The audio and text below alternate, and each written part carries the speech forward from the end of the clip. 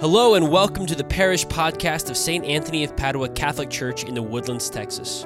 We're excited to share with you Sunday at St. Anthony's, a homily message from this past weekend that we hope you'll find enlightening. Thanks for tuning in and praying with us.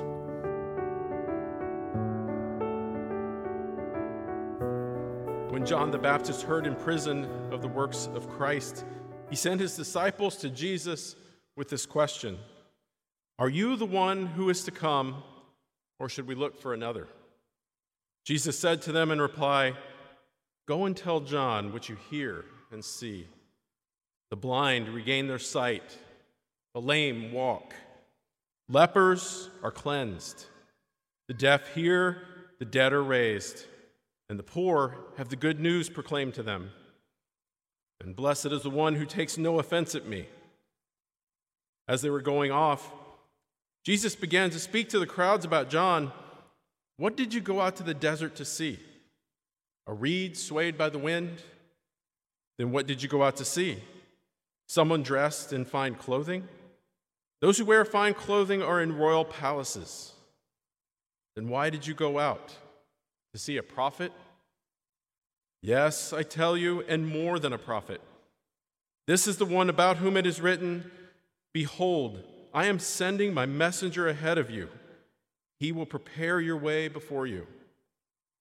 Amen, I say to you, among those born of women, there has been none greater than John the Baptist. Yet the least in the kingdom of heaven is greater than he." The Gospel of the Lord. So today is the third Sunday of Advent.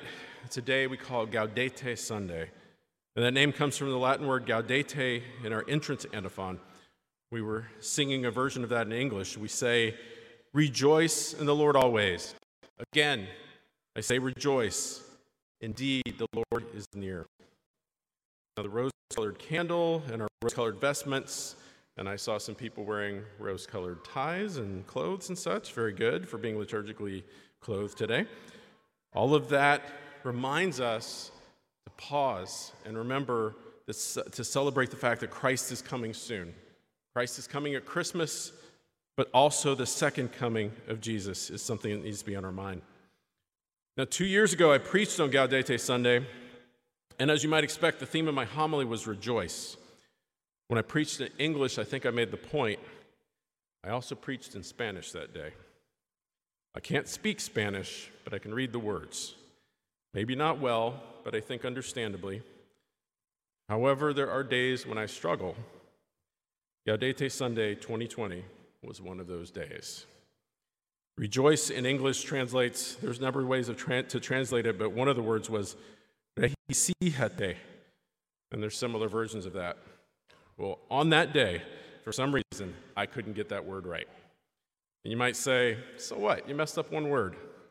Well, I had forms of that word 29 times in my homily. And as you might imagine, it made the homily a struggle for me, and as you also might imagine, the people listening had it worse. It was a brutal 15-minute struggle for every one of us. So why would I bring up struggles when our theme is to rejoice? And that's because the readings have a hefty focus on the struggles that people can have. We all have our burdens to carry. Do you have something you struggle with? We all do. Do you look forward to moving past that struggle? Well, that's what the seasons of Advent and Christmas are about, the power of God coming to save us. So let's consider that idea in three parts. First, the future. Second, the past. And third, the present. So first, the future. And that is to say, let's consider the time when struggles are gone. And this consideration takes up most of our readings today. We hear a list of human pains and how God will eliminate them. And if you'll bear with me, I want to repeat most of that because I think the list makes a point. So listen to these and see if any apply to you. In Isaiah, we heard, "Strengthen the hands that are feeble, make firm the knees that are weak, fear not, hearts that are frightened. The eyes of the blind will be opened, the ears of the deaf will be cleared, the lame will leap like a stag, the tongue of the mute will sing, the ransomed will return home." And then in the psalm, we sung the reminders of what God has in store for us. There will be justice for the oppressed. The hungry will have food. Captives will be set free. Sight will be given to the blind. Those who are bowed down will be raised up. Strangers will be protected. The fatherless and the widow will be sustained. In the gospel, Jesus described his work. The blind will regain their sight. The lame walk. Lepers are cleansed. The deaf hear. The dead are raised. The poor hear good news. Those are some long lists.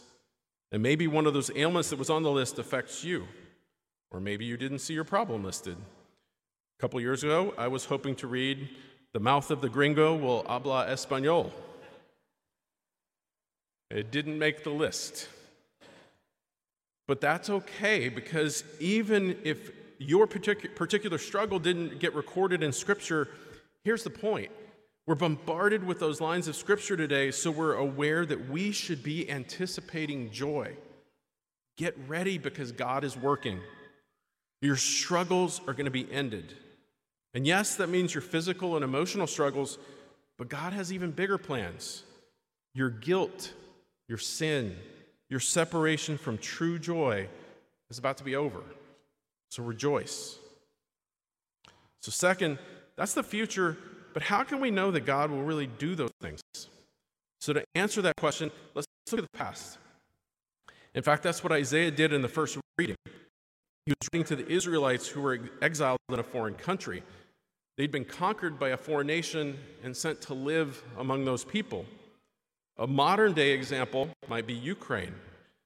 Those people were invaded by a foreign power, and many of them have been exiled to other parts of the country, and some scattered around the world. Imagine their pain right now as they ask themselves, will I ever be able to return home? Or what do I do with my life now that my home is gone?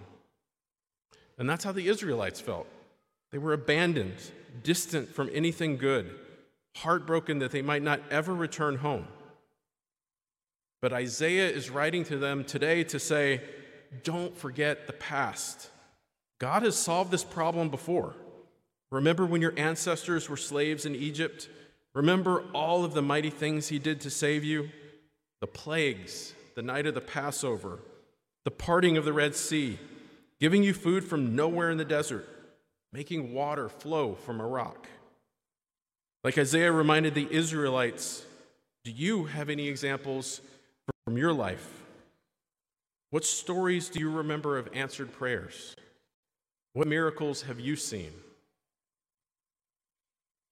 In the gospel, Jesus was asking those people a similar question. John's disciples went to see who this Jesus dude was, and what did Jesus say to them? He said, remember what was promised in the past? It's coming true. God's promises are fulfilled in me. When we consider our own struggles, do we ever doubt that Jesus is going to answer us? I would suggest that that's fairly normal. You're not a bad person for wondering if God's going to answer you. However, let's strengthen our own weakness by recalling what God has done in the past. Think about all the glorious victories of Scripture. There's too many to list, but some ideas like the escape of the Israelites from Egypt, the defeat of the pagan priests by Elijah. That's a story I love. Jesus defeating the Pharisees in their attempts at trickery. And of course, we should always recall the greatest victory of them all, the glorious resurrection from the dead of Jesus Christ. Spend some time thinking about God's work in your past. What have you witnessed?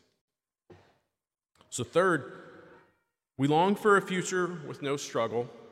We can be consoled by the victories of the past, but how are we supposed to be in the present? And so far, I've ignored the second reading from James, but now let's repeat the first line of that reading to answer how we handle the present. Be patient, brothers and sisters. And I don't know if you noticed that we read 4 verses today, and in 4 verses, the word patient appeared 4 times. We're told, be patient like a farmer who waits for his crop. Be patient like the prophets of God. Be patient until the coming of the Lord.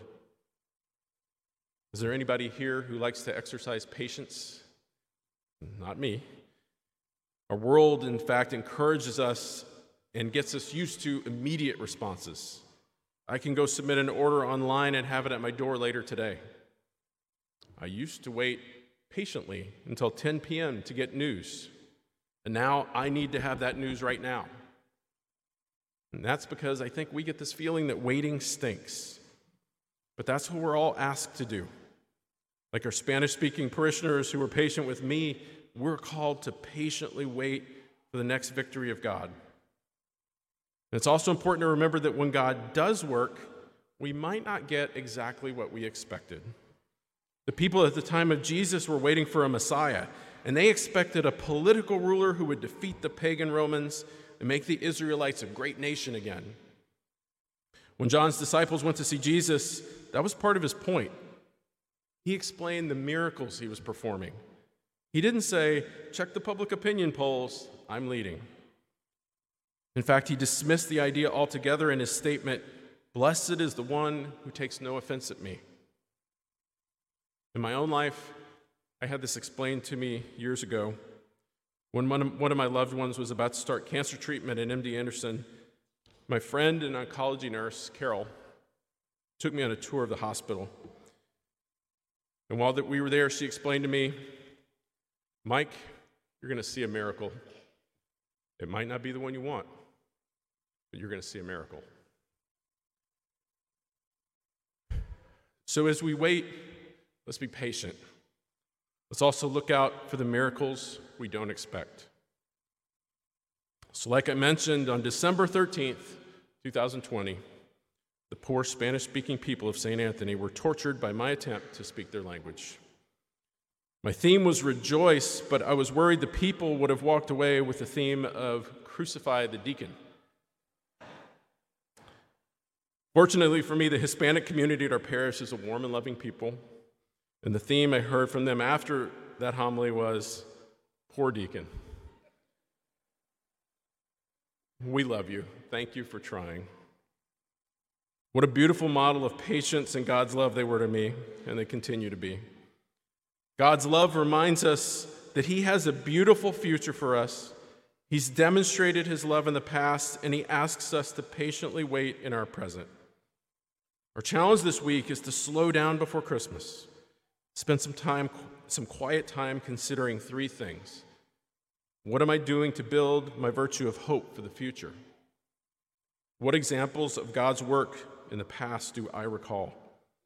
And am I patiently watching for miracles in my everyday life? I think the best way to end this homily is with a quote my wife reminded me of from C.S. Lewis. At the end of the final book of the Narnia series, a book called The Last Battle, is this line that reminds us of what we look forward to when we finally meet our Lord in the end.